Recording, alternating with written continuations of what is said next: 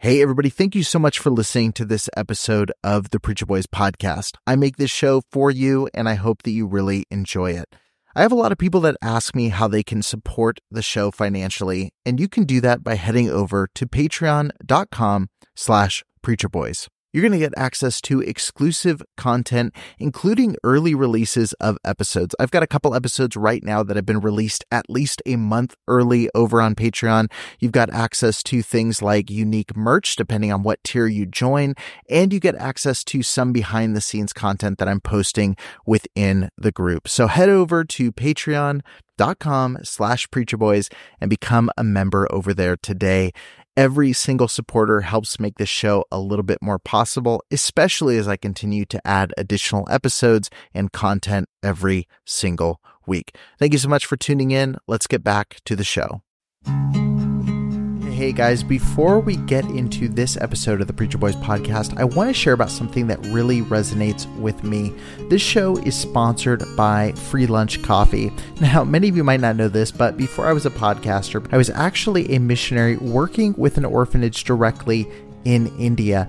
And one of the things I was really passionate about was just making sure that the day-to-day needs of these kids were met so they could focus on their school, focus on just living a happy and fulfilled life. And Free Lunch Coffee is on a mission to do the exact same thing. Free Lunch Coffee is on a mission to end child hunger from this world. When a child doesn't have to worry about their next meal, they can focus on improving their natural gifts and talents to make a real difference in this world. And I want to let you guys know something really cool. With every bag of coffee you buy from Free Lunch Coffee, you're supporting a child to get a meal for 2 weeks. That's right. One bag of coffee buys a meal for a kid for 2 weeks. Free Lunch Coffee gives away 50% of the money they make to end hunger from the lives of underprivileged children. Their coffee is specialty grade, certified organic, I know my wife will like that, and fair trade. They offer a 100% money back guarantee for 30 days, so you don't have any risk involved whatsoever. They're also offering a 10% discount to the listeners of this podcast. That's right. If you listen to the Preacher Boys podcast, you're getting 10% off of your order from Free Lunch Coffee, which is also going to help pay for a child's meal for 2 weeks. Listen, all you have to do, use the coupon code PREACHERBOYS. That's capital PREACHER Boys. Preacher Boys, and check out freelunchcoffee.com today. Start ordering and start helping a child in need. All right, guys, with that said, let's get into today's episode. This episode's also made possible by onlinetherapy.com. Right now, Online Therapy is wanting to support and help as many people as possible during these extraordinary times. And so they're offering parts of their online therapy platform absolutely for free, wherever you are in the world. You can get access to their online therapy program with 8 easy-to-follow sections and 25 worksheets. You'll be guided by Dr. Elizabeth Lombardo, and each section is available as video, audio, or text. Whatever suits you the best, you can go that route. And it'll give you access to happiness tools like the activity plan, your journal, and tests so that you can follow your progress. You'll also get access to yoga and meditation videos to help you cope with any stress or anxiety. Head to the link in the show notes of this podcast and start getting happier today. You deserve it, and the world needs you. Trigger warning. This podcast contains descriptions of various abusive situations. Listener discretion is advised. You are listening to the Preacher Boys podcast, a podcast shedding light on decades of mental, physical, and sexual abuse within the independent fundamental Baptist movement. The testimonies shared on this podcast are told from the personal experience and perspective of the survivors. Not all legal outcomes are known or final. Any suspect is presumed innocent until proven guilty in the court of law. To find more information about the Preacher Boys podcast and upcoming documentary, visit preacherboysdoc.com or connect on Facebook, Instagram, or Twitter with the handle @preacherboysdoc. Now, here is your host, Eric Skwarczynski. Welcome back to another episode of the Preacher Boys podcast. I'm so excited to have Bruce Kennedy on the show with me today. He's got a pretty interesting perspective into North Valley and Golden State Baptist College. And so I'm excited to welcome him on the show. And Bruce, if you could just introduce yourself, let my audience know just a little bit about how you got introduced to the IFB movement. Absolutely. Hi, Eric. My name is Bruce. Thanks for having me. So I was born and raised in IFB at North Valley. My parents are from Midwest, Michigan and Ohio, and Okay. they both worked for one company, Nortel Networks, which was a very big telecom company back in the day. And so that company moved them a couple times to different states, ending in Santa Clara, California, where they moved in '89. And so they moved into the neighborhood that North Valley is in. So people began knocking on their doors. Eventually, it was actually the Harrells. They were fairly, I don't, popular is the wrong word, but they were a big family in North Valley, and they lived right down a couple houses down. So they knocked on my door, got my parents to come. They started going to church. I was born in '93. I think they had already been going for at least 2 years at that time. And so I was, raised in the movement. But since my parents had came to it a little bit later in life, my dad was Lutheran when he was young, and my mom was basically charismatic. I don't remember what the exact denomination was, but they were not adamant about it, especially as adults. They had moved away from their families and found their own ways as adults, and then came back to Christianity once moving into the North Valley realm. Being raised in it myself, I took a much more literal and serious approach to the standards and the doctrines and things and the ideas that were taught. And I would tell my parents, oh, we shouldn't be watching this movie. We shouldn't be doing this and that type of stuff. And not that it was only one way, but I was definitely very ingrained in the mentality. You're not going to teach Sunday school teacher here in this church and believe that wine and liquor and the movie house and filthiness is a way of life. That's not on my watch. You say, well, they'll leave. I know they might, they have, they will. I went to North Valley Baptist School starting in kindergarten all the way through 12th grade. North Valley Baptist Schools, pursuing excellence in Christian education for more than 40 years. Our school exists to offer an exceptional and balanced education for our students in preparation for a life of service to Jesus Christ.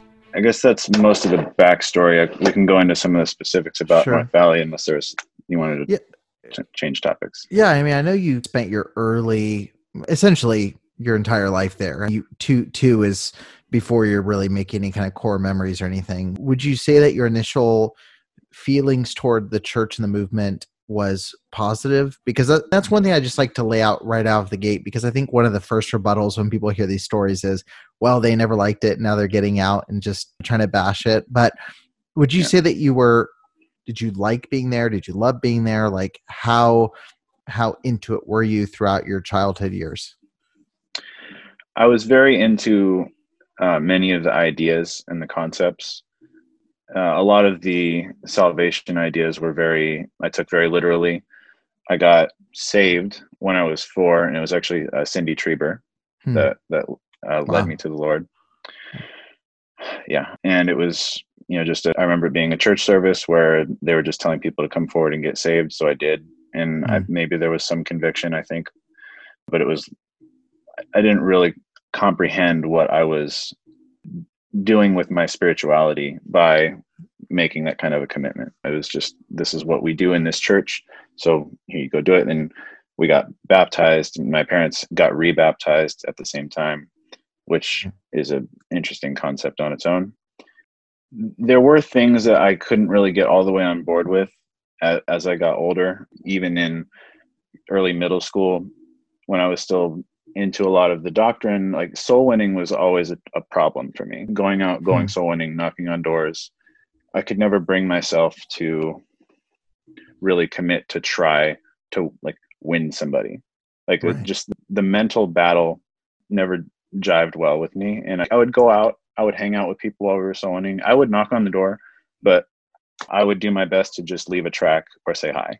Right. And what was the barrier there? Was it just like the idea of trying to convince someone to believe something else? Was it just the fear of what they would think about you, or what was a big roadblock there? In order to legitimately change somebody's perspective on something, you have to really have internalized that for yourself. And Well, I had internalized the concepts. I hadn't internalized the knowledge, and Right. we're just playing with words at this point. But Yeah. I think at some level, I knew that I was playing a game, and I wasn't. I was playing a game that had these different categories to make it look like you were playing the same game as everybody else. I was into playing the game, but I was not into the conviction, I think.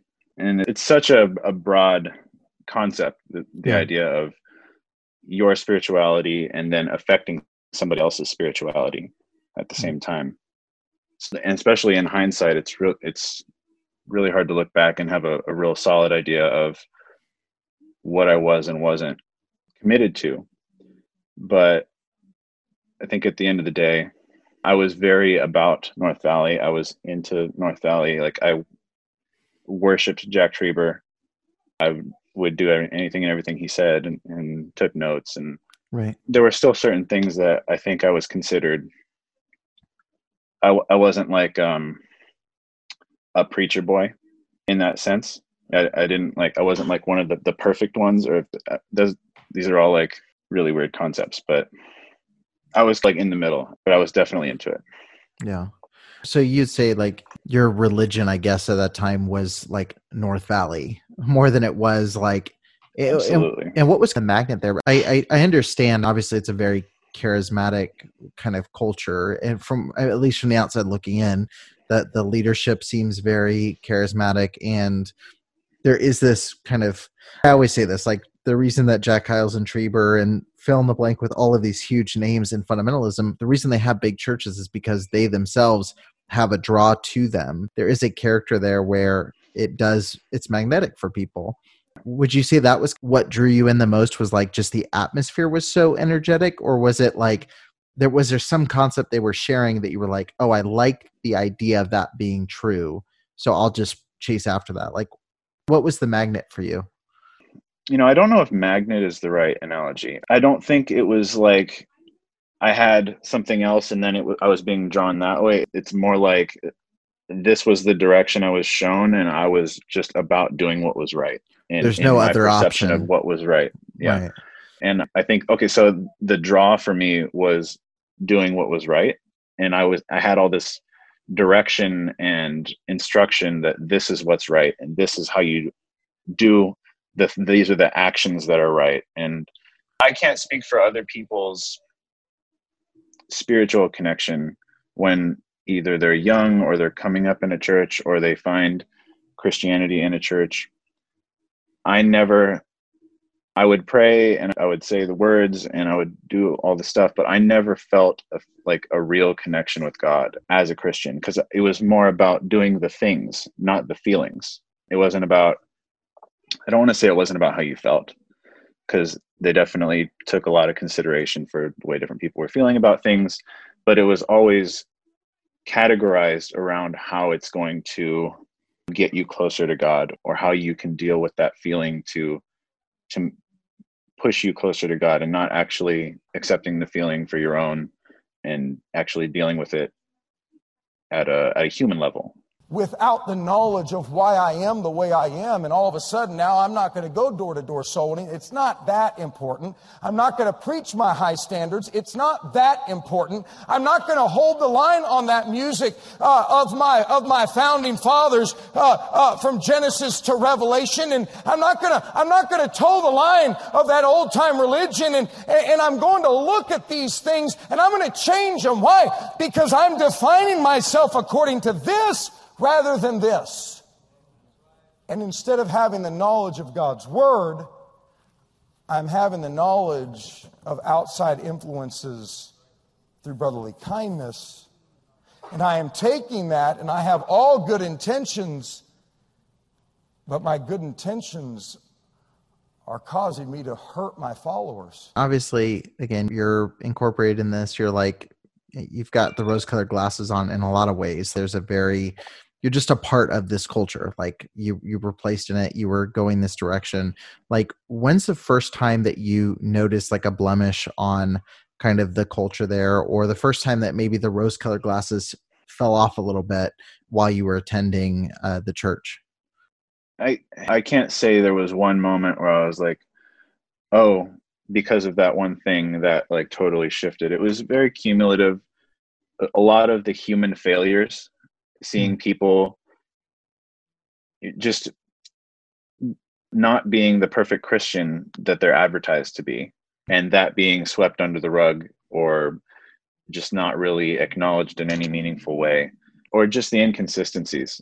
I was listening to a lot of your episodes, and something that somebody said made me think of the special treatment that some of the close circle would receive. For example, Trieber would give all of the staff kids these huge presents, like a $200 remote control car. Every staff kid would get one. And I was friends with the staff kids, but I wasn't a staff kid. So I'd go over and play and be like, what's going on with this? And then the next day he'd have a service preaching about how Santa Claus is evil. I'm like, you just played Santa Claus to all those kids though. And that's fine. But also, where's the consistency? See, this is where I don't want to delve too much into the personal things, because then people are going to be like, oh, he's just bitter, or this, right. Whatever. It's not about that. I'm just trying to give analogies. Yeah. To answer your question, it was much more of a gradual process. And once I got older, it was much more about the logic issues. Yeah. And I'd start asking questions about things that they were saying about what was in the Bible, or different political ideas, and people would just be like, don't ask that question, or just you're having wicked thoughts just for thinking that way, those types of things. So that was what really started pushing me away, was when I started having questions that wouldn't be answered. Sure. We had talked earlier about how I had been in the sound ministry there, and North Valley is very strict about dress standards. The church has authority to set dress standards. The church at Hollywood shouldn't set our standards. And I'm going to say it tonight just to clarify my position. I have no confidence in a preacher whose wife's walking around in leggings. Don't look down, sir. Look back, look up in here. This is where the preaching is. I have no confidence in him walking around in sprayed-on blue jeans, so tight you put a quarter in her back pocket, read if it's heads or tails. Amen. That's wicked. That's worldly, friend.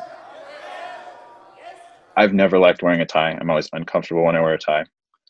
And for a while, I would dress up. I would wear a suit and tie and stuff to work in the sound ministry.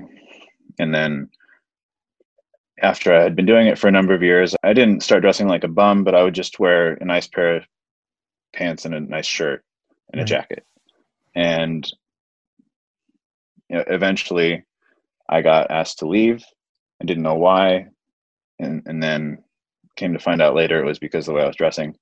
But there hadn't been any communication other than one comment like 2 years previous where Trieber had said, like, you shouldn't be wearing that jacket or something like that. I don't know. Yeah. That wasn't really a violation in any way, but it is a big part of what pushed me away. Yeah. It was just being so hard-nosed about things that weren't big deals. And I definitely feel like from everybody I talk to, it's like a pressure cooker. There's so much pressure in the culture there on dress and appearance. And it's definitely interesting. I know one thing you mentioned was mentioned like people not acting the way that they said that they believed, and a lot of things being swept under the rug. And one of the big reasons that I initially got in touch with you was over a pretty large case that got swept under the rug and done away with Mike Zachary. And I have this tendency everywhere I go of getting in lots of trouble. With this case specifically, and I told you this beforehand, like Mike Zachary has been whispered around in fundamentalist circles, both people on the outside and on the inside. And while it's pretty clear what happened, there's been no like concrete, like, hey, here's someone who actually knows what happened. It's all been these secondhand accounts. And can you just break down for me the kind of the Mike Zachary situation? Because I can say from my perspective, I was on the West Coast. I saw him, show up at West Coast Baptist College and Lancaster Baptist Church. One of the greatest aspects of West Coast is who you'll learn from. On this campus, you'll be mentored by genuine, servant-hearted men and women of God who truly expend themselves for the cause of Christ. Our entire team of faculty and staff give themselves every week on the front lines of ministry. He was there for a few months and he was out in record time. And the allegations that were swirling around that were pretty bad. And then you start following the trail back to Hiles, to Golden State. So what happened with Mike Zachary, and like, how did your family get connected with his in the first place? Sure. So I guess I'll start with our introduction to him. So when my parents moved into that neighborhood, he was, I believe him and his family was already living there. I'm not sure exactly, what the time frame was in my very early childhood, but by the time I was in first or second grade, kindergarten, first, second grade, I was very close friends with his youngest son. And they lived right down the street, on the same street. I was hanging out with that kid every day. We'd call each other. I'd call him. He'd call me. Either I'd be at his house or he'd be at mine. And I don't remember much being too off at that point, other than typical strange things about hardcore Christian families, stories about ridiculous spankings and crazy expectations from a parent and those types of things. So they lived in the neighborhood. They were going to the church. He was already, I'm starting. So I think they came when I was a little bit young, when I was in like kindergarten-ish, because I remember I think there had been a different pianist. I'm not sure about the exact timing of this, but I feel like I remember he came and replaced a different pianist when I was very young. I could be wrong about that. But anyway, he was the head pianist, and I don't know if he was officially the music director, but he was in charge of much of the music program. Eventually, he became a music instructor at GSBC. And he was this amazing piano player that the likes of which nobody had ever seen before. It was impressive. He was very impressive to just listen to him play piano. It would move a whole room of people. And that has an effect on his ego and on the people around him. So there was this perception of he was just this enigma almost of music, and he knew legal practices and all these things. So he had all these different things that he was very active with in the church.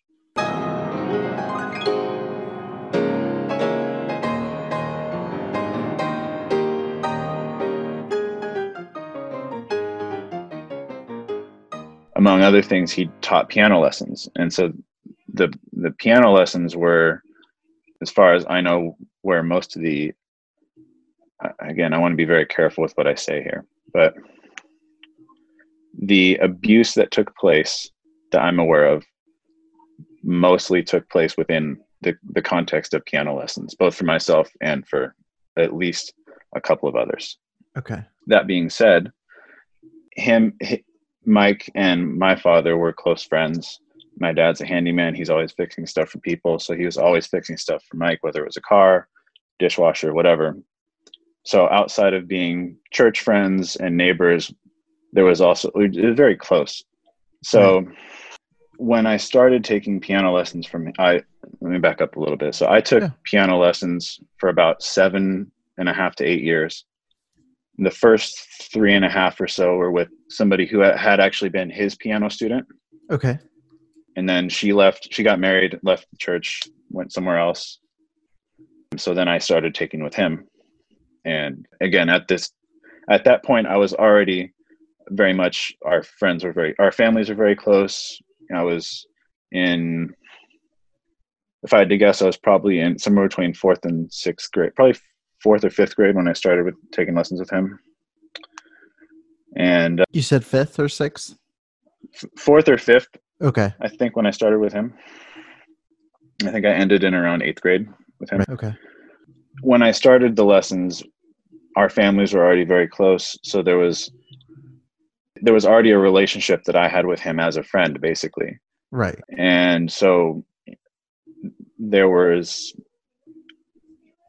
was already a very comfortable environment, right, to be around him. You spent your whole childhood at his house, hanging out with his kids. Yeah. I'd be careful saying my whole childhood, but again, I was very close with his youngest son for a number of years. So he when I started with the lessons, he told my mom there always needs to be a parent in the room. Right. And when I talked to her about this, she mentioned that it was strange the way that he had mentioned it. Yeah. Okay. And so for, at least probably a year or so, maybe a little bit longer, my mom was always there. She would come, she'd sit in the room while the lesson was going on and then leave. And then at some point that she just stopped staying. Either I would walk to the college where the lessons were, he would have his lessons usually they were in the piano practice rooms at the college. Okay. So I lived in the neighborhood. I could walk to the college. So if it was after school, I'd walk over there or she'd drop me off and not stick around, whatever. And that was when things started getting a little bit more direct. Right. I should back up a little bit again. So Mike is a very hands-on guy in general. So when you're conversating with him, if there's a group of 2 or 3 guys, standing around talking, if he's saying something, he might put his hand on your shoulder or he might pat you on the back. Just those types of things were very common in his conversational flow. And so I was used to that already. So then when I'd be by myself with him in the piano room and he'd sit down next to me on the bench and put his hand on my lower back or his hand on my thigh, it was not as off-putting as if I wasn't used to him already touching me. And I think that is what made it so at the time I didn't really realize what was happening. And I'll be honest, it was not traumatic for me, but it still was grooming. Right. And there's a lot of things outside of that also happened. I can yeah, come back to this if you had a question. Well, I was just going to say, just to be clear, so I know a lot of people who are familiar have heard, like, yeah, it was during piano lessons with piano students. He was like, that's when he was doing this stuff. That was the rumors that were spreading. I know you had gone over with me beforehand, like how far it had progressed with you, which it never did progress to like actual penetration or touching privates or anything like that. But when you say that he would be handsy or something during a piano lesson, like what did that mean in your context, and what had been normalized at that point? Before the lessons, what had been normalized? Like during the lessons, like once your mom stopped going, like when you say that he would touch you in ways that you probably shouldn't have, what do you mean by that? Or what is a touch in that context? Sure. So I think it was progressive. Having looked back on it, things started, I would say in the lessons, things mostly started with him touching more than necessary to show proper hand position. Like he would put his hand on top of yours to show the proper way to put your hand, and he would hold your arms to move them to the correct places. And these are always, I don't like using absolute words. It's often were very, soft, almost caressing, but it wasn't obvious, right? It was very, It was, seemed purposeful, but more than necessary. Yeah. And so that moved to eventually he would sit on the bench next to me. Not the whole time, not the whole lesson. Just there would be a time where he's trying to show me something. He would sit next to me on the bench, and then after he showed me, he might put his hand on my lower back, or while I'm playing something, he might put his hand on my thigh. It would be a lingering touch. It wouldn't just be like a reassurance or anything like that. Eventually, he started, and this is actually something that he would do something a little bit like this in his regular conversation, where he gets these little like pinchy fingers and he scrunches his face up, and it's almost like a cute voice. I don't really want to say that's the wrong word, but I can't think of a better word. And he would just make a point, and almost as if it was, I don't know. It was weird, but it was just something he did. Eventually that turned into actual pinching, where in a lesson he would be like, I can't remember what he actually said when he would do this, or what the actual context of the things. I just remember he would go get his hands like this, and he'd like almost come at you and just pinch you on the shoulder or pinch you on the leg. And again, I'm just saying what happened. I don't, Right. I don't know if there was an end motive for that specific thing, if that was just part of his, I don't know. But the fact is, it was definitely progressively more inappropriate touching.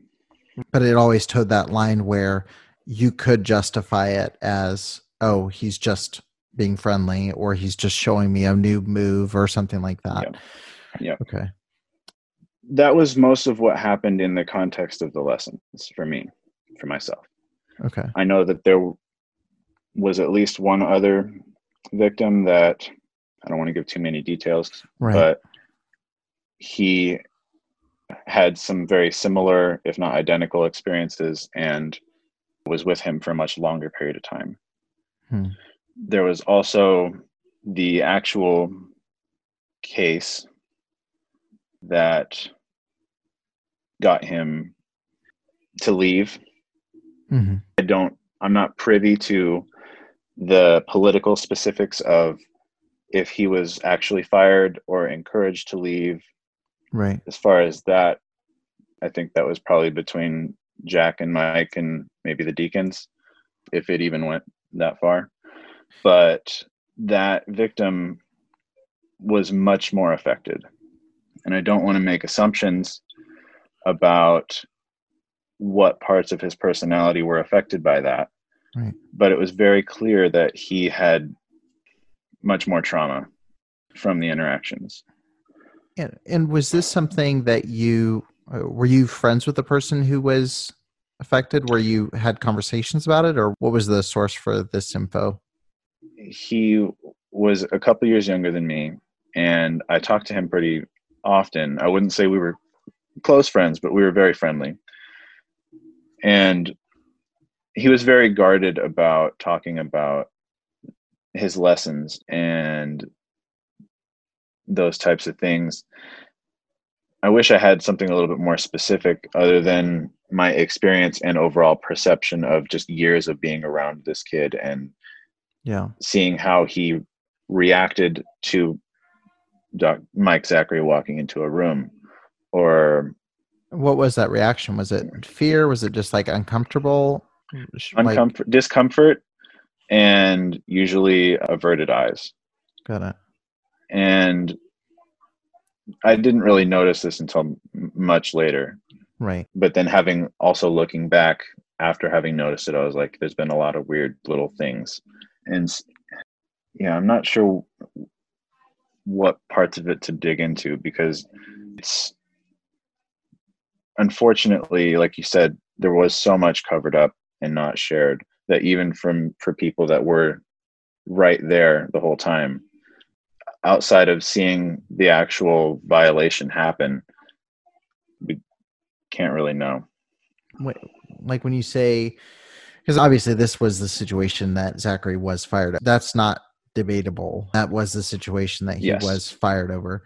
What was the, like, as far as you knew at the time, or maybe even as far as you know now, depending on what information you've gotten, like what actually happened? It obviously it progressed further than what happened with you. Was there a specific like accusation made? Was it someone had caught? Like, how did this make it to the top where a decision was made to let him go? And unfortunately, I don't know. Okay. Yeah, my perception of it was that the other victim had expressed something to someone, and then maybe that was even his father, but I can't say with any certainty or evidence that is what happened. My perception is that he just at one point got enough courage to actually speak up. Do you remember the atmosphere at the church and college around that time, and how quickly from that point to Zachary being gone was there? My recollection is that it was pretty sudden, that there was, I believe there was just like an announcement on a Sunday that Mike was leaving. Okay. But no reason given, really. No reason given. No. Did they say it was like over some kind of sin issue, or did they literally just announce he was like retiring and leaving kind of thing? I wish I should have looked up and actually found the service or something. They probably turned off the recording, but I believe it was the type of thing where they said he's been called to another ministry and he's going to go help out in West Coast. Yeah. They may not even have said where he was going to go, but I believe it was couched as a positive thing. That's so weird.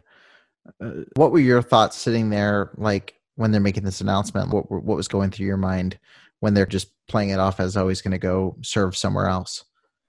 I was still I was making my way out of the movement ideologically, but at the time I was still there, and I was still there for my own choice at the time.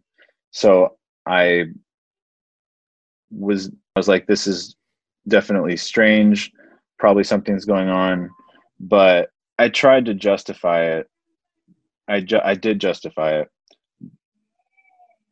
Justify is the wrong word. I excused it as this is just what happens, because I hadn't at the time identified the violations that had happened to me. The disconnect is so crazy when you're in these mental states that the IFB and those rigid doctrinal mentalities put you in.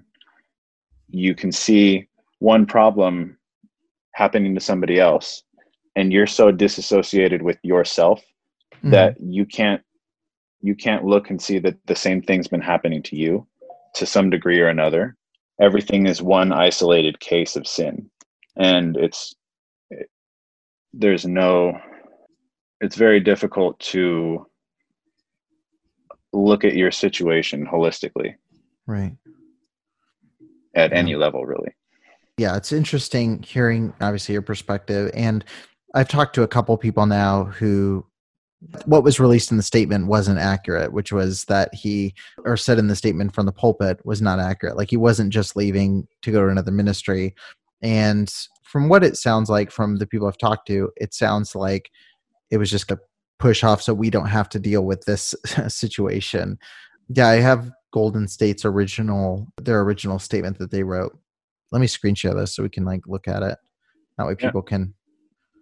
Here it is. On April 21st, 2014, Dr. Jack Cheeber telephoned Dr. Paul Chappell to cancel a breakfast appointment that Dr. Chappell had requested with him. Dr. Cheeber explained they did not think that it would be an appropriate time for them to meet because there was an ongoing criminal investigation in Santa Clara regarding Dr. Mike Zachary, the chairman of West Coast Baptist College's music department.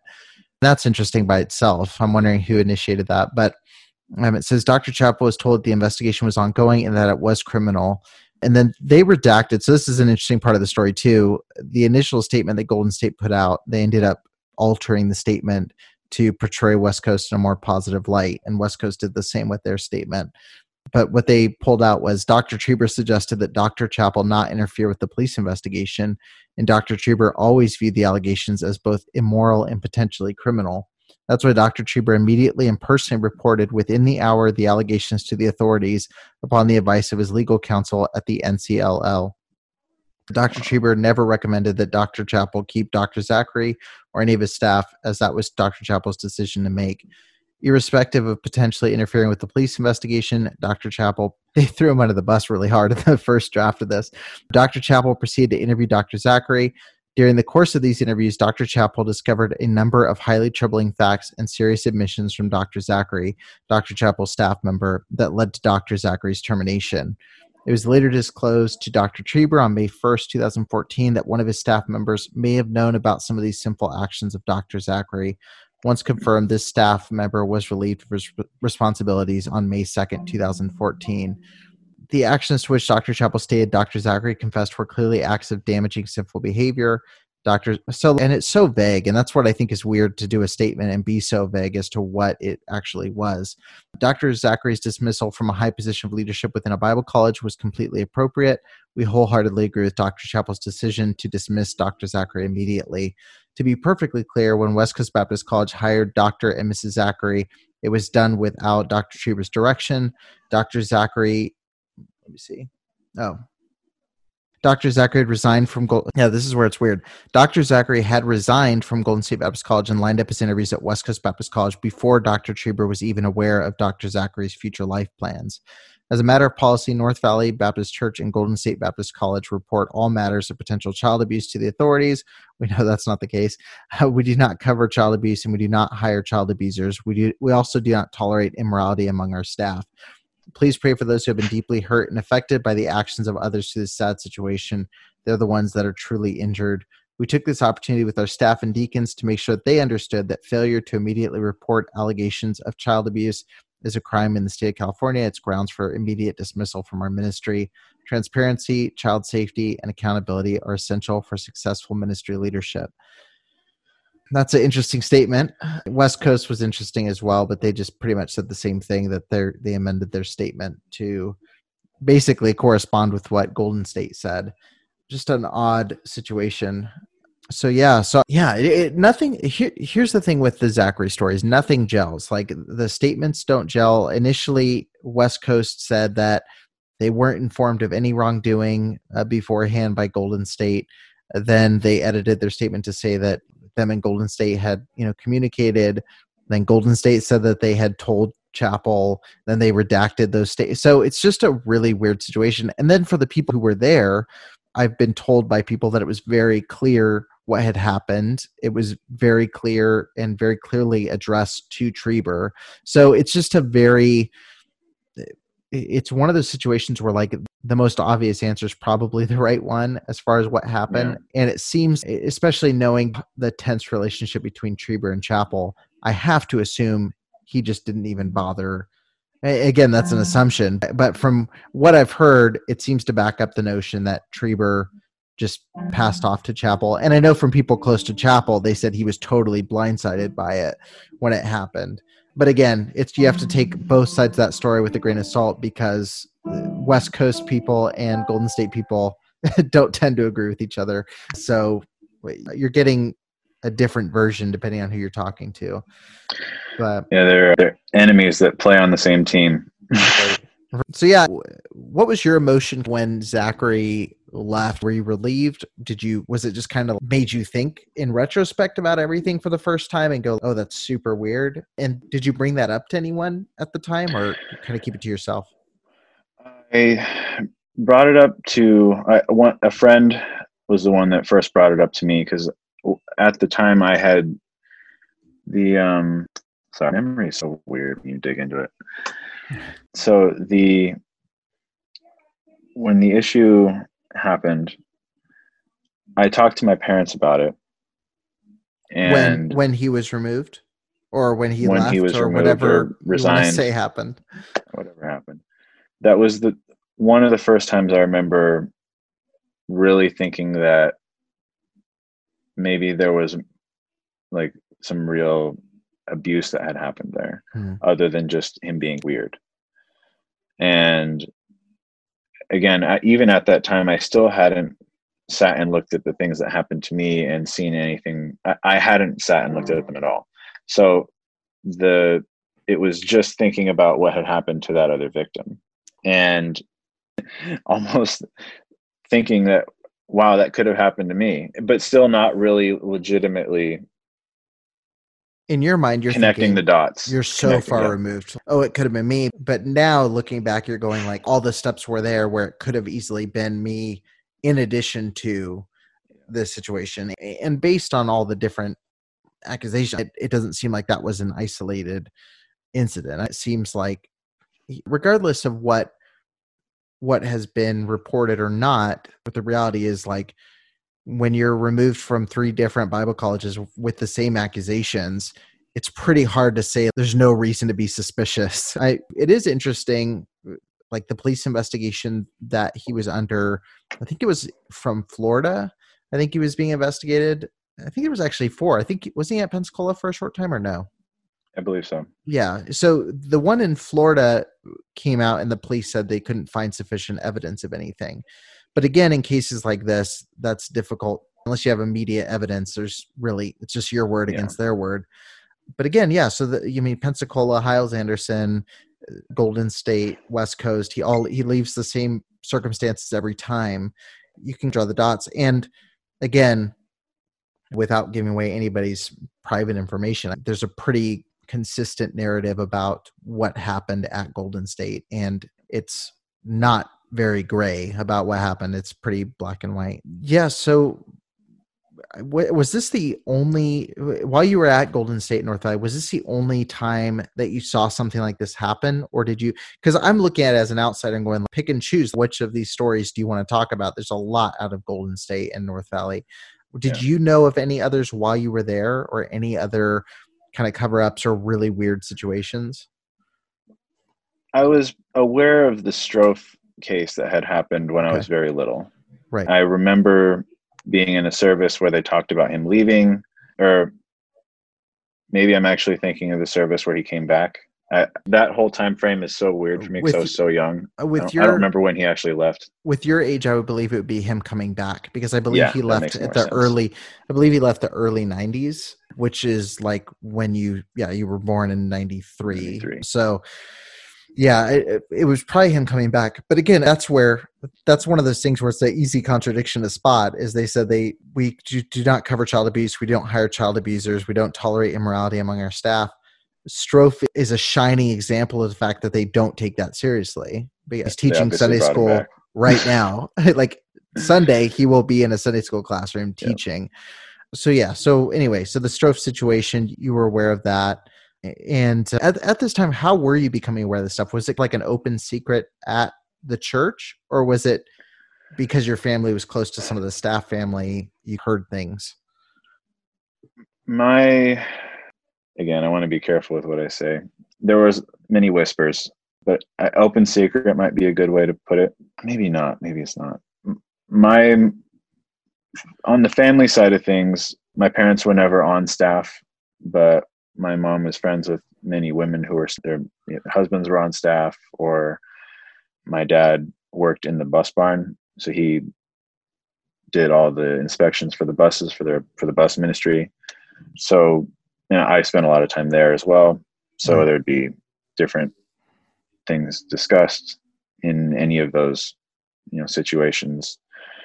But it was usually discussed as, this is something that we just don't deal with. Maybe we'll talk about it here and there to blow off some steam. Right. But it just is what it is. And whatever Trieber says goes. Yeah.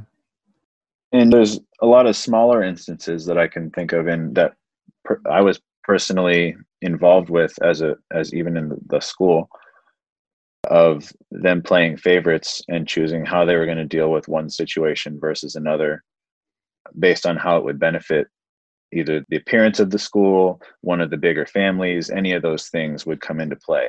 And that's just not how justice and discipline should be dealt with. But for instance, there was, when I was in the high school, I had a girlfriend who I got caught doing sexual things with, and we were very lightly reprimanded. Maybe we got some demerits, didn't get kicked out, but I was already running sound at this time. She was doing the yearbook. There was a lot of reasons why they wanted us to stay around.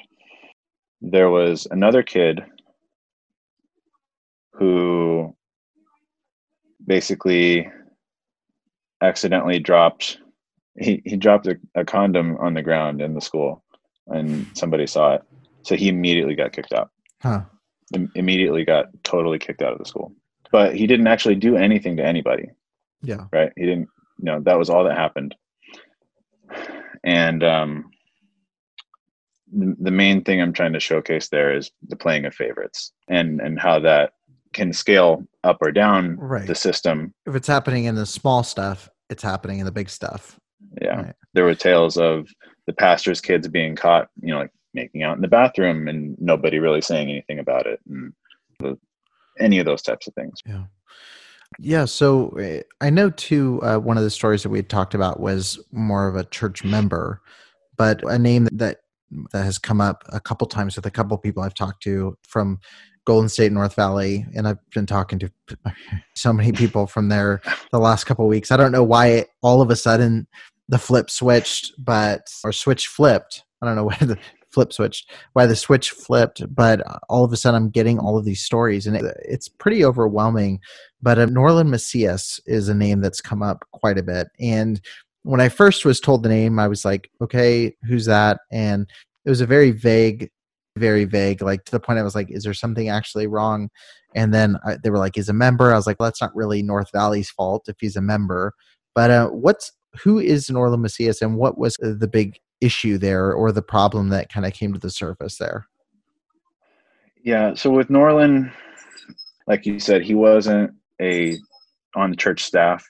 Okay. So we can't really say that what he did was the fault of the church, but Right. The church was where he found his victims, usually. Yeah, let me just start from the beginning of that story. So for me, I had a friend who I had recently become best friends with. He had recently moved next door. He was also going to the school. He was a couple of years older than me.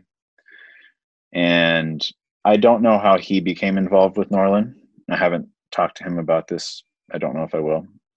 My relationship with that kid was not great last time we talked.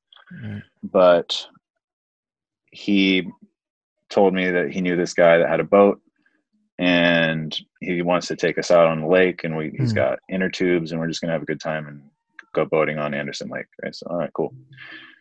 And so he introduces me to this guy, Norland.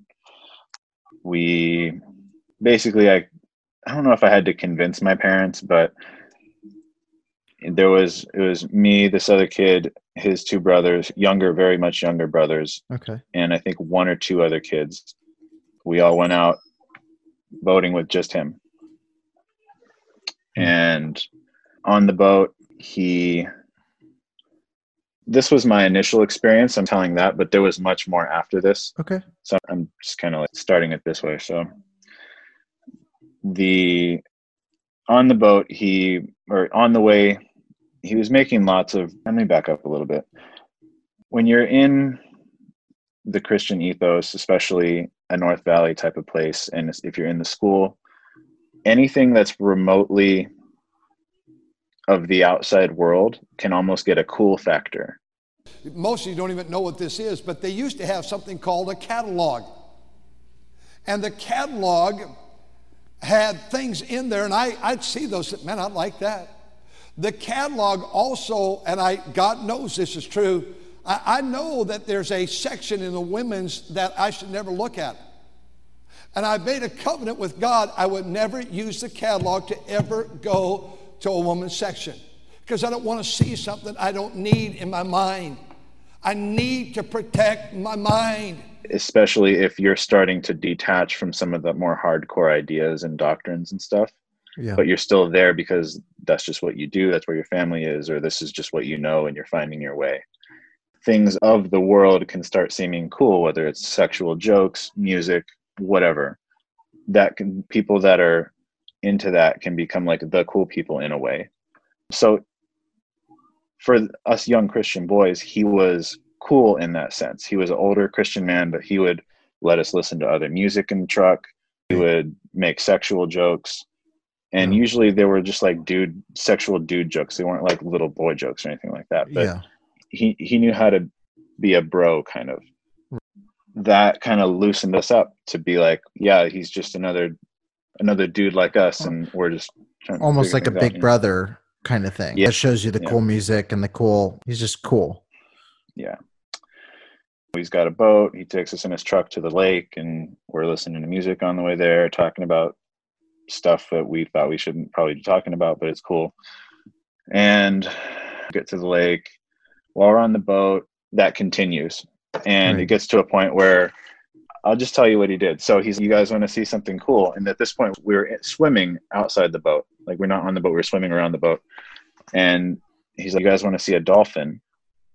So he pulls his penis out and he pees out of the water, and then he like dives. And we were all like, what just happened? And I guess we were like, I guess it was funny. All right, whatever.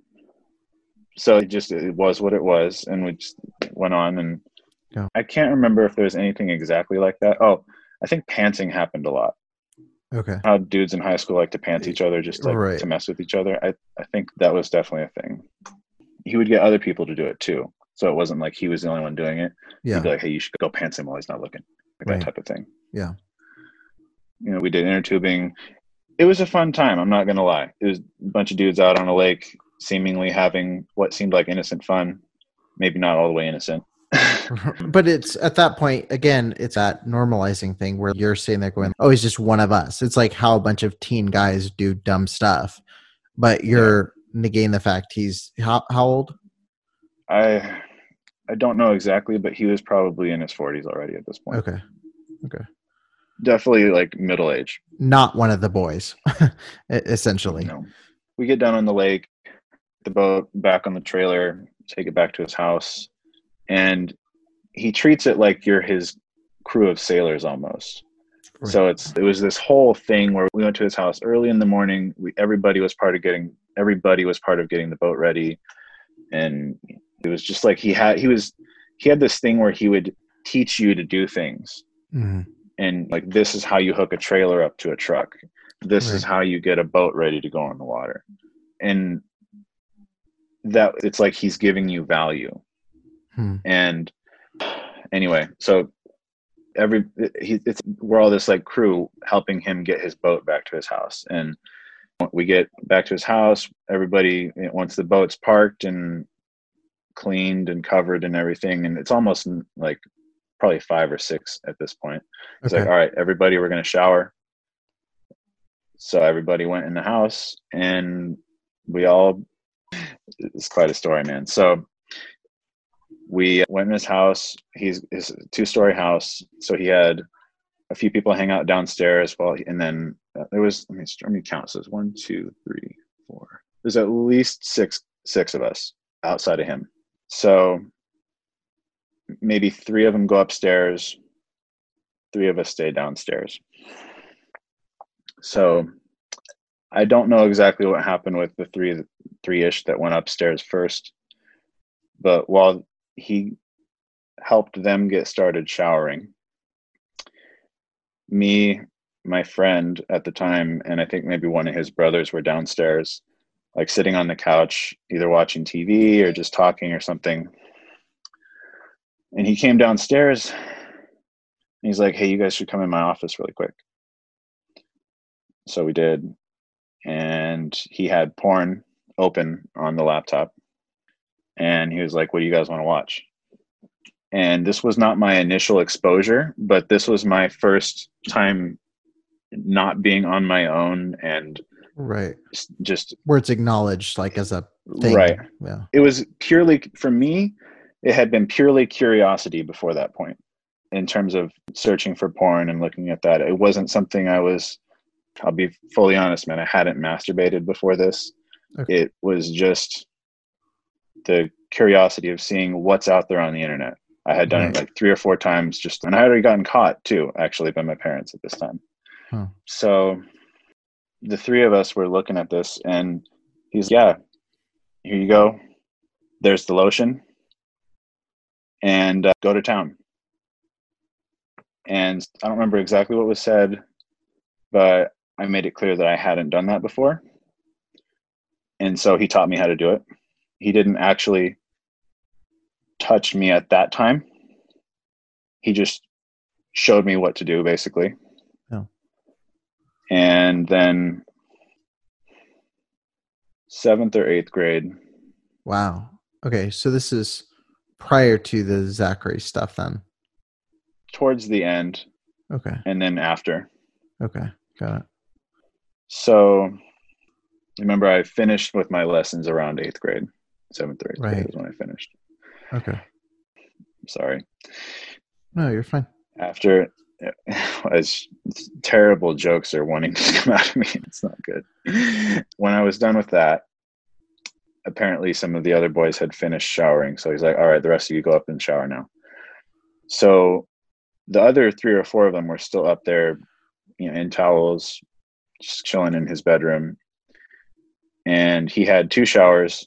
So there was like one that was in his bedroom, and then there was a second shower that was just kind of like the upstairs bathroom. And so he had one of us each going in each of those. And basically he had us all line up, get naked, put towels on, and then go. He would say, all right, it's your turn, go in the shower. So after you're in the shower, he would then walk in the bathroom and open the curtain and be like, all right, here's the soap, here's the conditioner, here's the lotion, as if you didn't know how to shower. Right. And looking at you the whole time. And at that point I was like, hey, this is getting weird. Right. But he was able to play it off as if it was normal. He's like, no, I'm just showing you where the lotion's at and everything. Don't worry, man. And he just went back out. So I finished showering. I come out. I was the last one to finish with the showering. And then my friend, when I walk out, is laying on the bed getting a massage from this guy.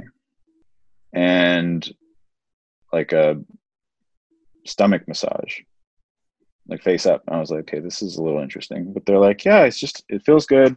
He's just going to give you a massage. It's going to be fine. And remember, there's 5 other kids. And was this all of your guys' first time going out with him, or was this your first time?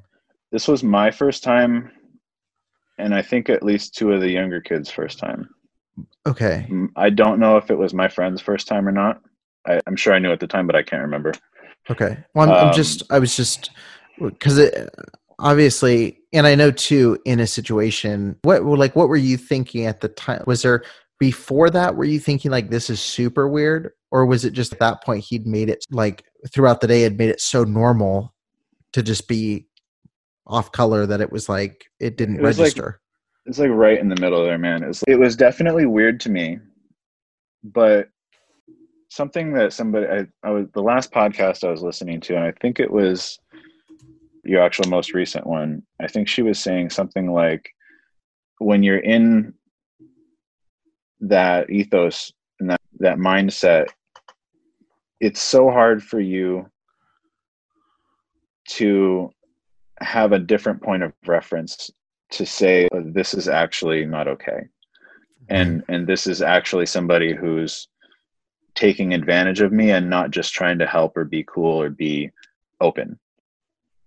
And I think part of what helped me justify it at the time was a lot of it was the idea that there's the fear of being gay that a lot of us that grow up in that state of mind are burdened with. And it's complete, bullshit. But ain't nothing normal about 2 men kissing one another in the mouth, ma'am.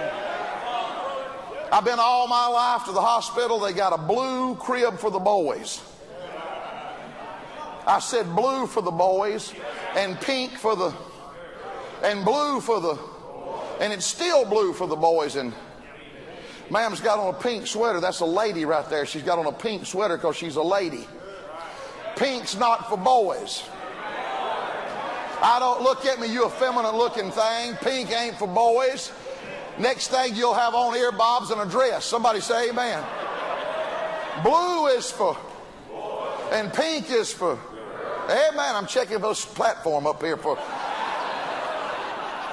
Blue is for, and pink is for. It's supposed to be that way. I've never been to the hospital. There's a rainbow crib for the sodomite baby. Well, look at Steve. He gonna be a sweet little thing. Yes, he is, Stevie. You's a sweet little something. He's something, sweetie, Sammy. They've stolen the sign of God's justice and the sign of God's promise, and I'm talking about they've desecrated it for the sign of diversity. Hey, I ain't standing with that junk. Hey, man, I don't care if it's your granddaughter, who it is. It's not right and never will be right.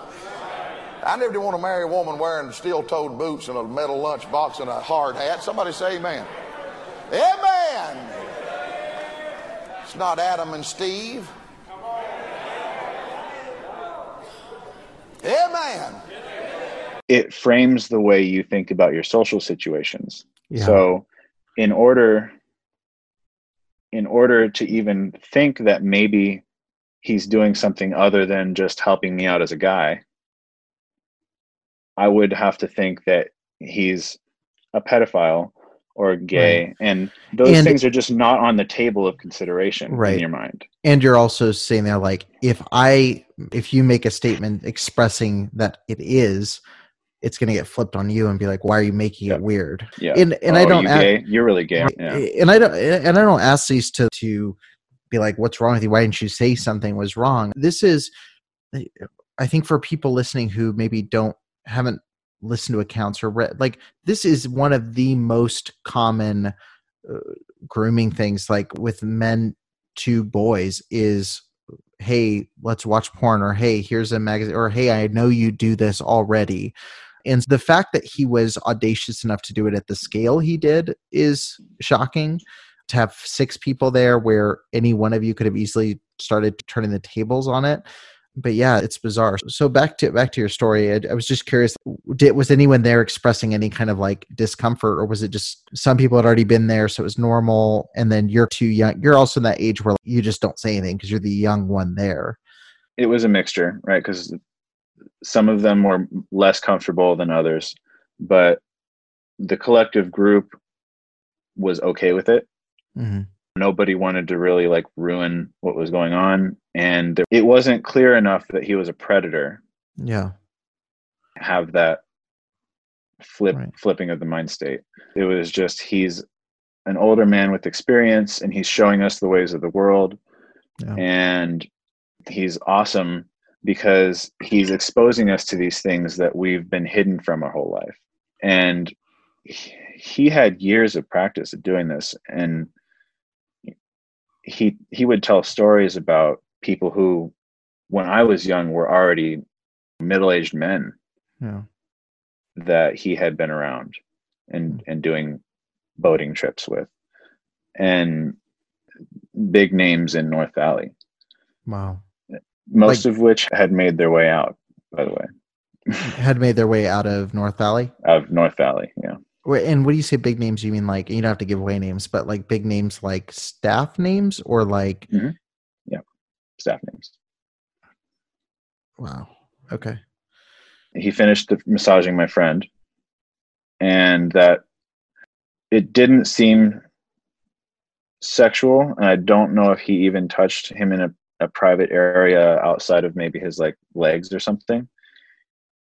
But when it was my turn, he had me lay on my stomach so he could massage my back.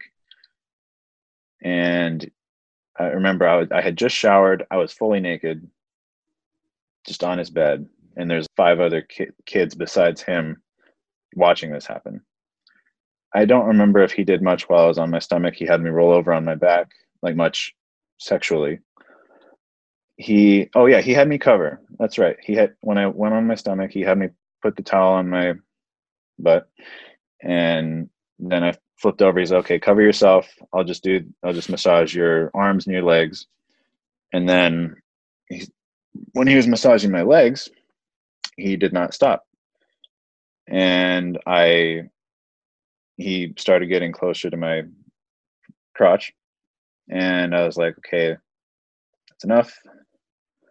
And he's trying to decide how much detail to give here, because there's some very specific anatomy things. Yeah, and that's, again, like I said, it's totally up to you. And if you want to leave it at that, that's fine. Whatever you're comfortable with. Due to lack of personal grooming knowledge and importance, mainly because guys in Christian world, you don't talk about the right way to clean yourself and things like that. Like, those are off limits in terms of conversation. So if you aren't properly taught, there can be some issues, especially if you're younger. And it's valid, but I'm trying to figure out the right way to say it. Yeah. Basically, he determined while he was touching me there, he determined that I was not properly caring for myself. And I made it clear that, hey, you need to stop. I actually got myself up, got on the other side of the room. I was like, that was not okay. And he's like, no, man, you got a problem. You got to take care of that, basically. And he was right. I did have a problem that he did help me identify, and I later learned how to take care of better. But he also did grab me and play with, that wasn't a big enough red flag for him that I was probably not the right candidate.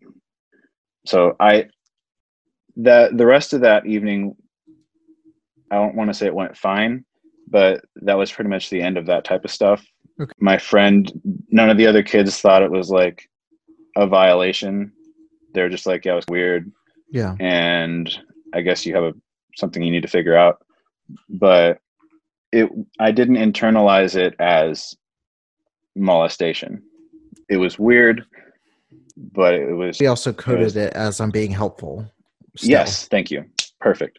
Yeah. And that happened. That was a regular pattern. So in terms of him being helpful in exchange for your time, attention, and or favors.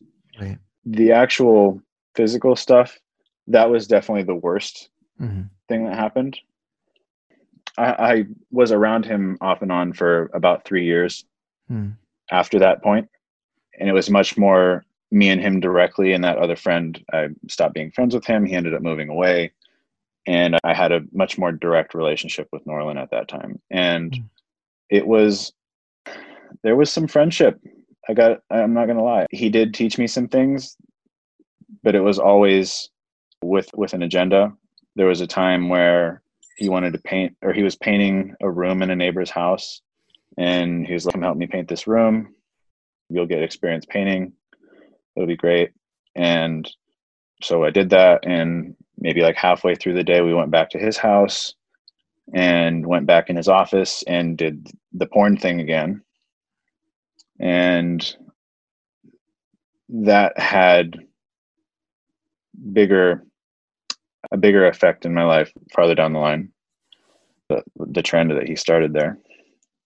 But it was it was a friendship from your side. It was very calculated from his side as far as what he was doing. Yeah, he would try to take us on trips and go do different things, but any time that my dad or any of my parents were going to be involved, then something would come up. It wouldn't work out, whatever. There was one time he wanted to take us skiing or to the snow, like maybe me and 2 or 3 other kids, and my dad was going to go. And he was like, oh, I got to work. We can't go anymore or something. I don't remember what it was, but and my dad remembers that too. Yeah. Did your parents ever think it was weird or ever say anything about it? Or was it another one of those things you just didn't talk about in that kind of culture? It's sad because there were some signs and they did have some reservations about it. Yeah. But being in that culture, if other people are saying it's okay, or if it just seems like it's okay, it probably is. Yeah. If other parents are sending their kids and all that kind of stuff. Yeah. And I was getting closer to being adult at this time. I was getting my driver's permit. So he would take me driving and be like, hey, I'll teach you how to drive. You can get some of your seat time with me. And he'd hold my hand on the shift knob and that type of stuff. And it was just like, now hold is the wrong word, but just extra touching, similar to what I had said about Mike. There was lots of extra touching anytime anything was being shown, how to do something, how to whatever. So when did this kind of situation come to an end, at least for you? And when was it just a conscious thing? Did it just naturally, you just parted ways? And then did anything ever happen? Did anybody ever say anything? Was anyone ever informed of what was actually happening on these trips? As far as legal action, I don't believe anything's been done. What got me to stop hanging out with him, to be honest, I think he just stopped hitting me up. I can't really say that I consciously stopped hanging out with him. It may have been that he just lost interest. Yeah. But I was very busy. I still am.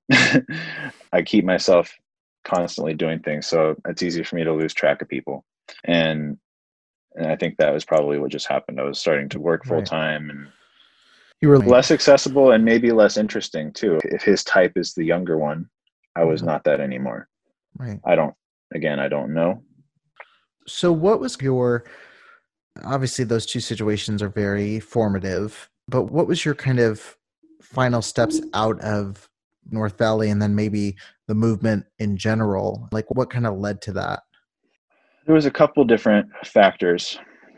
The girlfriend I had mentioned previously, I was a little bit older than her, so I graduated first. And then she graduated afterwards. Once she graduated, we ended up getting married. But before that, we had started going to the Spanish church that her family was a member of. So it's a sister church of North Valley, but very loose in terms of how directly associated they were. They would send kids from their youth ministry to North Valley as the school, but I don't think Trieber was really that on board with them. He didn't help them in any significant way. Yeah. It was a very small church in San Just Jose. a kind of convenient relationship when it came to students and stuff like that. Pretty much, yeah. So me separating from, or going there instead of going to North Valley, helped me see a lot of the personal human issues with things that were going on in North Valley, and the different standards and expectations and all the gossip and drama and all that stuff. Right. It helped me see it from an outside point of view as, okay, this is largely negative and not what this Christian movement's supposed to be about. At least a lot of these things are negative, I should say.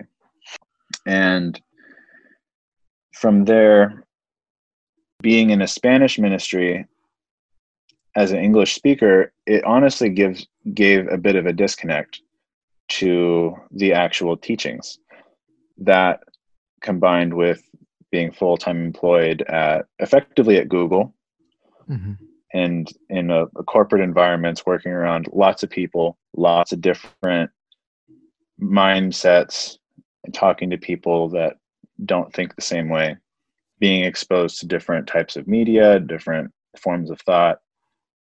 I eventually started forming some of my own ideas and found my way out of that church as well.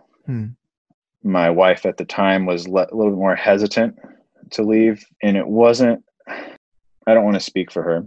We have a good relationship. At this point, we're soon to be divorced, but it's a positive situation. I want to make that clear. The church was holding very tightly to me and her. Okay. Because it was a very small church. And even though I barely spoke Spanish, I don't want to say that I was looked up to, but they at least used me as an example often of different things. And most of the time they're pretty inaccurate, unfortunately. But it was just, I don't want to dig too far into that because it's not as relevant. But that's basically, we collectively found that it was a toxic environment for us to stay there. We stopped going at one point, and there were some family issues that she went through. Overall, it was the right move. And it's been, again, I don't want to speak for her, but she was very much a part of that time of my life. And so it was fitting her into my logical, spiritual thoughts and decisions. I don't want to say held me back, but it affected the ideas that I would entertain or the things that I would, I'm not sure what the point I'm trying to make there is, other than when you're with somebody there, you have to consider their thoughts as part of yours. And sometimes that can be good. Sometimes that can be very limiting, especially if you're trying to find a new way of thinking.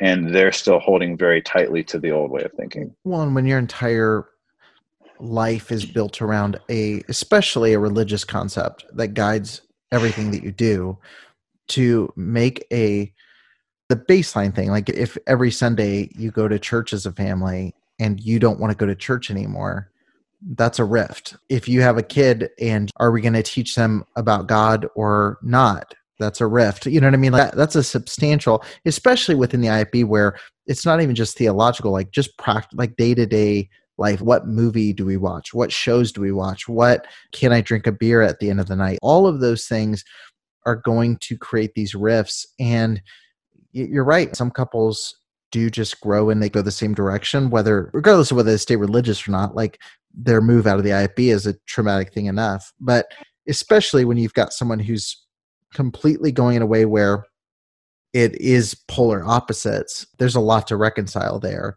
And yeah, it's like becoming a totally different person, because it is like your whole personhood is the IFB when you're in it. Yeah, absolutely. So just to finish that thought out, I went on what I'll call a journey over a number of years, searching for knowledge, truth, whatever you want to call it. I watched a bunch of podcasts about people talking about different spiritual, physical, scientific, all types of ideas that were not mainstream, and comparing to things that I already knew and different religions, different spiritual concepts. Eventually found my way to reading and mostly listening to many books. Audible has been the best tool for me to get and to gather knowledge and information and just understand other people's perspectives and ways of thinking. There's nothing like a book. Yeah. Like, sorry, but a book is the best way to really understand and internalize somebody else's idea. In a 5-minute YouTube video or a 1-hour YouTube video, it's not going to be the same as a 20-hour book. There's just whole different orders of magnitude of understanding. So I, at one point, considered myself atheist. I then considered myself agnostic. And then I found a mesh of the two. I was calling myself an agnostic atheist, which is I'm taking the logical root of each of those words. Atheist is theist with an A prefix, right? So it's lack of God or lack of belief. A theist believes in God, and a Gnostic knows God. So if you're atheist, you lack belief, and if you're agnostic, you lack knowledge. So basically, I was saying, I don't know and I don't believe. Yeah, that was what that meant. So that was at this point probably a year and a half, 2 years ago, maybe 3. Mm-hmm. And I then became much more interested in some of the more Eastern traditions and ideas about spirituality. Mm-hmm.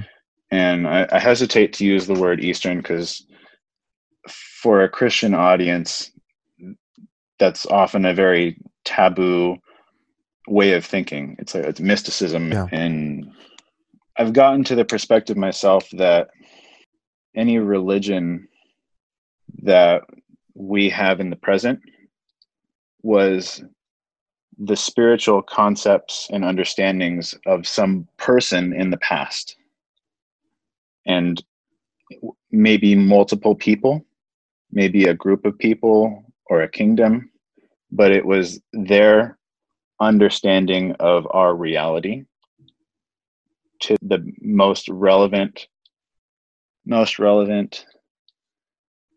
information available to them, and then has been interpreted by generation and generation,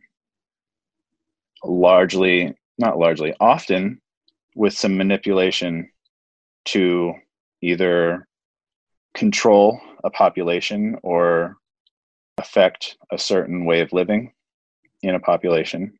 At least that's what a lot of the mainstream religions have played that role. Whether or not that's what they mean to a person in it, that's the role they have played, and how they were used by the people in power that were touting it at the time often. To boil down to where I'm at now, I'm a huge fan of comparative religion, which is the study of any spiritual concept as it relates to other spiritual concepts. And you can scale that up and down however you're interested in it. And for me, that has practically meant listening to books or lectures or podcasts with people of different religious faiths, backgrounds, understandings, and drawing the overarching comparisons between them all, finding the deeper truths that are buried behind a lot of the doctrines and the weird things that are often like a psychosis almost, that overshadow the unity and the duality that they're all have at their core. Something else that I've learned after having gone down this path is it's amazingly difficult to articulate these ideas, because that's why these are books. That's why the Bible is a book. It's huge because it's got so much information it needs to convey. Right. And I just went on a rant, and I'm sorry. You're fine.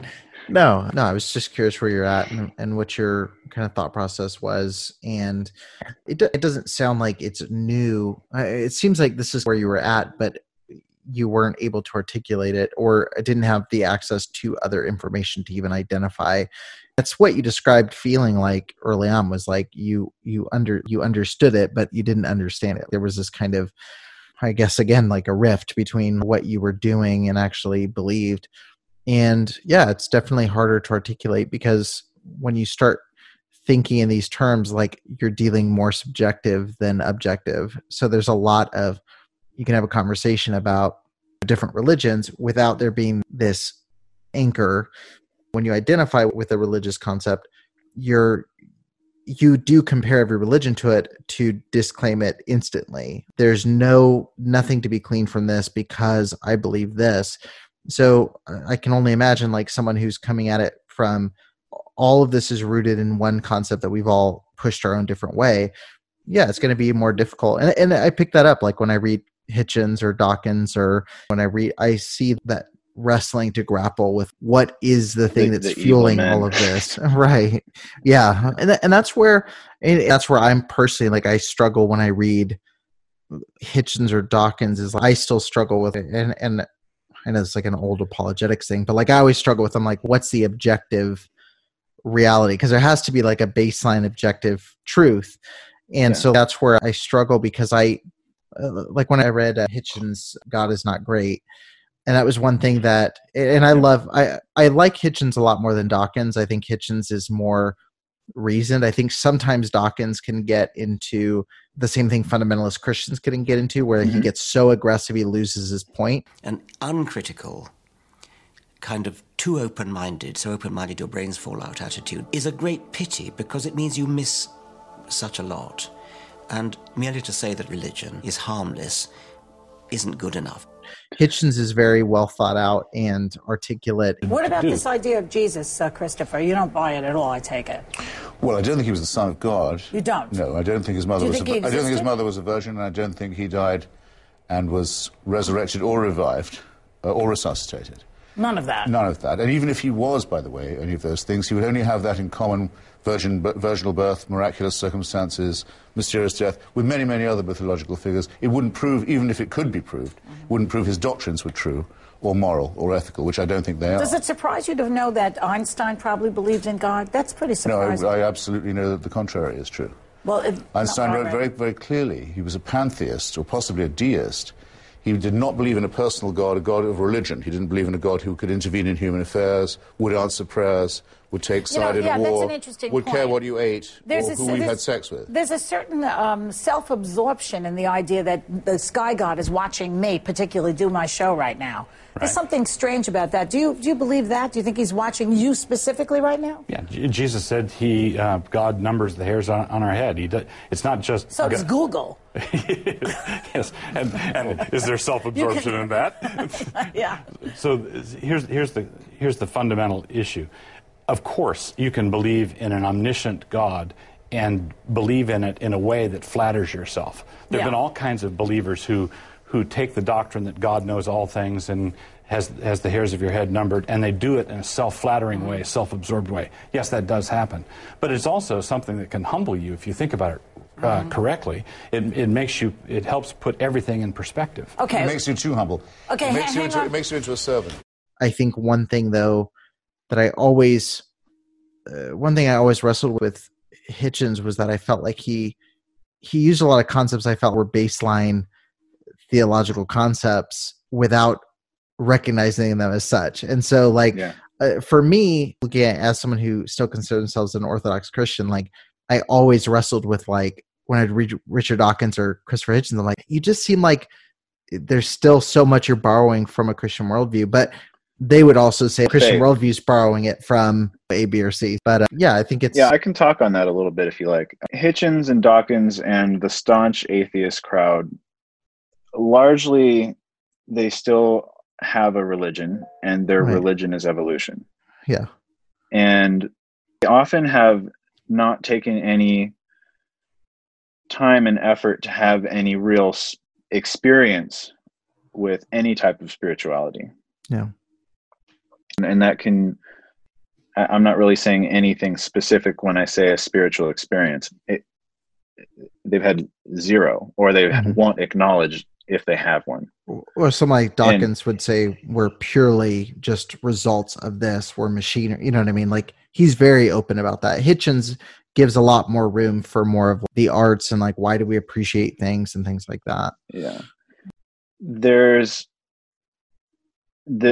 I'll use a spectrum to do this, right? So the rigid Christians would be on this end of the spiritual spectrum. If this is spirituality and this is reality on this side, right? Religious ideals will be over here and atheists will be over here. But what you want is balance, right? And so to reach that middle point, you have to have a healthy perspective for both the spirituality and the science. Right. And the problem is that science as it stands can't explain satisfactorily enough spiritual experience. Yeah. And so we have this crowd of people who claim science is opposed to religion. Right. And spirituality, I should say. Science is opposed to spirituality.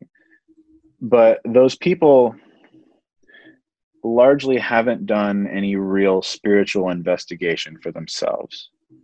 And if they, I can't say if they haven't, my perspective on that is that they weren't doing it sincerely enough, or they just turned themselves off to it at some point. I have gotten to the point where I've deeply analyzed many different aspects of science and been able to draw conclusions with spiritual realities and to meld some of the two. And this gets back to where it's really hard to articulate these things because it's all a brain concept, and my perspective is what shapes that. And the words that come out of my mouth can only do so much to give you that perspective. Yeah. Because it's my experience that got me here. Yeah. But if you boil reality, which is matter, all of this, down to the most basic that we're able to as humans, it seems to be energy. And you have varying scales of complexity and chaos as you go up and down the reality scale. So things seem pretty rigid, solid, and like stuff. We feel solid. But if you break down the molecules that are in our hands, they're moving faster than we can practically fathom. And then if you go down a scale smaller than that, you then again have solid particles that are moving really fast. And you go down a scale smaller, you again have chaotic energy moving really fast. And then you can get another particle below that. And if you scale up from us, you have planets and stars, which are hugely breaking our understandings of physics. And every time we find something new, we're like, what? Now we have to figure out how this works. Or it just totally breaks how we thought things worked. So the point I'm making with the scales of complexity is you can boil material down to energy. And if the energy that is in a molecule, if that's positive energy, the space around that molecule or that particle is going to have to be negative energy. And man, I'm getting so deep into this. The point to take away from that is there is no real separation between anything. It looks like there's space in the air between me and you, but there's actually air molecules that are filling it. It's completely full of stuff. And if it's not the molecules, it's the energy around it. And lack of real separation between any real material means we are all really one and the same. We're just different concentrations, fluctuations, and vibrations of the same stuff. I can take that and look at the Bible, and when the Bible says God is everywhere all the time and knows everything, maybe God just is everything. Maybe we are God. Not in a direct sense, but in a overarching sense. And this is extremely difficult to internalize in a meaningful way, because it just sounds like a Jesus complex. And it's really not that. Yeah. It's not, because that focuses on one man. This is about everything. And the material in this drape is just as divine as the spiritual consciousness that flows through humans. And it's really, for me, it's really that simple. But it took years to get to a point where I could reconcile the extreme science with the extreme spirituality. And I took the Bible example because this is largely a Christian audience, but I in no way am in no way Christian anymore. I don't have anything that I claim. I have my own ideas. I'm Bruce. And I'm just trying to figure things out. Right. Yeah, that's intense. That's probably the most intense answer to that question for sure. I feel like we're in like hour 3 of a Rogan podcast. That felt like the conversation that we just had. But I watched all 700 at least of the first of those. No, that's something where, but again, I like talking about that stuff, and I could spend hours doing that conversation. But again, I think that's so important to, at the end of the day, where I always come to is I'm just like, you have to look into it for yourself. You have to study yourself. And again, I think people get frustrated with me because I'm not pushy as far as Christians go. And I think for me, I guess I get to the situation where I'm just like, if I'm forcing someone to see it my way, what's the point? If what I share is compelling enough for them to agree, that's great. But at the point that I'm saying, I know you don't see any of this, I know that you don't understand any of this, or whatever word you want to say, if I force you to just say you see it, it doesn't benefit anybody. It's insecurity in your own worldview. The fact, I've told people, like, you know, what I just said, when I was reading Hitchens' book, why are you reading Hitchens' book? It's like, is it going to damage what I believe? Is my belief that fragile that I can't open up a Hitchens' book? So anyway, but yeah, no, I appreciate you sharing that. And look, honestly, man, like I said, I could talk about this all day, but I really appreciate you sharing. And I really didn't know anything past the Zachary stuff from our conversation, but I had Kelly Palfion, who wrote Men Too and talks through the difficulty of, especially growing up in the male culture we did. It's so hard to talk about that. So I just want to say, like, a huge thank you to you for being so open. And I want to give you props. It takes a lot of courage, and it does. I think it speaks to you being outside of that world, that you've got that you found the freedom to share your voice and to be able to talk about that. And I just want to say from the bottom of my heart, man, just thank you for sharing, and thank you for just being so open. That really means a lot to me. And I don't just say that. That's really huge. And I think that's commendable on your part to be so willing to talk about this. Thank you so much for coming on. Absolutely. Yeah, I'm happy to talk, postulate. I know. I'll get stuck in those loops forever. But yeah, man, I really appreciate it, and definitely want to stay in touch. And I know for sure there's going to be a lot of people who are helped by everything that was said. And there's definitely plenty to think about, I think, after this one. But yeah, once again, just thanks so much for coming on and being willing to talk. Thank you for listening to the Preacher Boys podcast. If you appreciated the content on the show, please leave a review on iTunes and don't forget to connect with us on Facebook, Instagram, or Twitter with the handle @PreacherBoysDoc. Additional information can always be found on PreacherBoysDoc.com. When you need mealtime inspiration, it's worth shopping Kroger, where you'll find over 30,000 mouth-watering choices that excite your inner foodie. And no matter what tasty choice you make, you'll enjoy our everyday low prices, plus extra ways to save, like digital coupons worth over $600 each week. You can also save up to $1 off per gallon at the pump with fuel points. More savings and more inspiring flavors make shopping Kroger worth it every time. Kroger, fresh for everyone. Fuel restrictions apply. Save big on brunch for mom, all in the Kroger app. Get 16-ounce packs of flavorful Angus 90% lean ground sirloin for $4.99 each with a digital coupon. Then buy 2, get 2 free on 12 packs of delicious Coca-Cola, Pepsi, or 7-Up, all with your card. Shop these deals at your local Kroger today, or tap the screen now to download the Kroger app to save big today. Kroger, fresh for everyone. Prices and product availability subject to change. Restrictions apply. See site for details.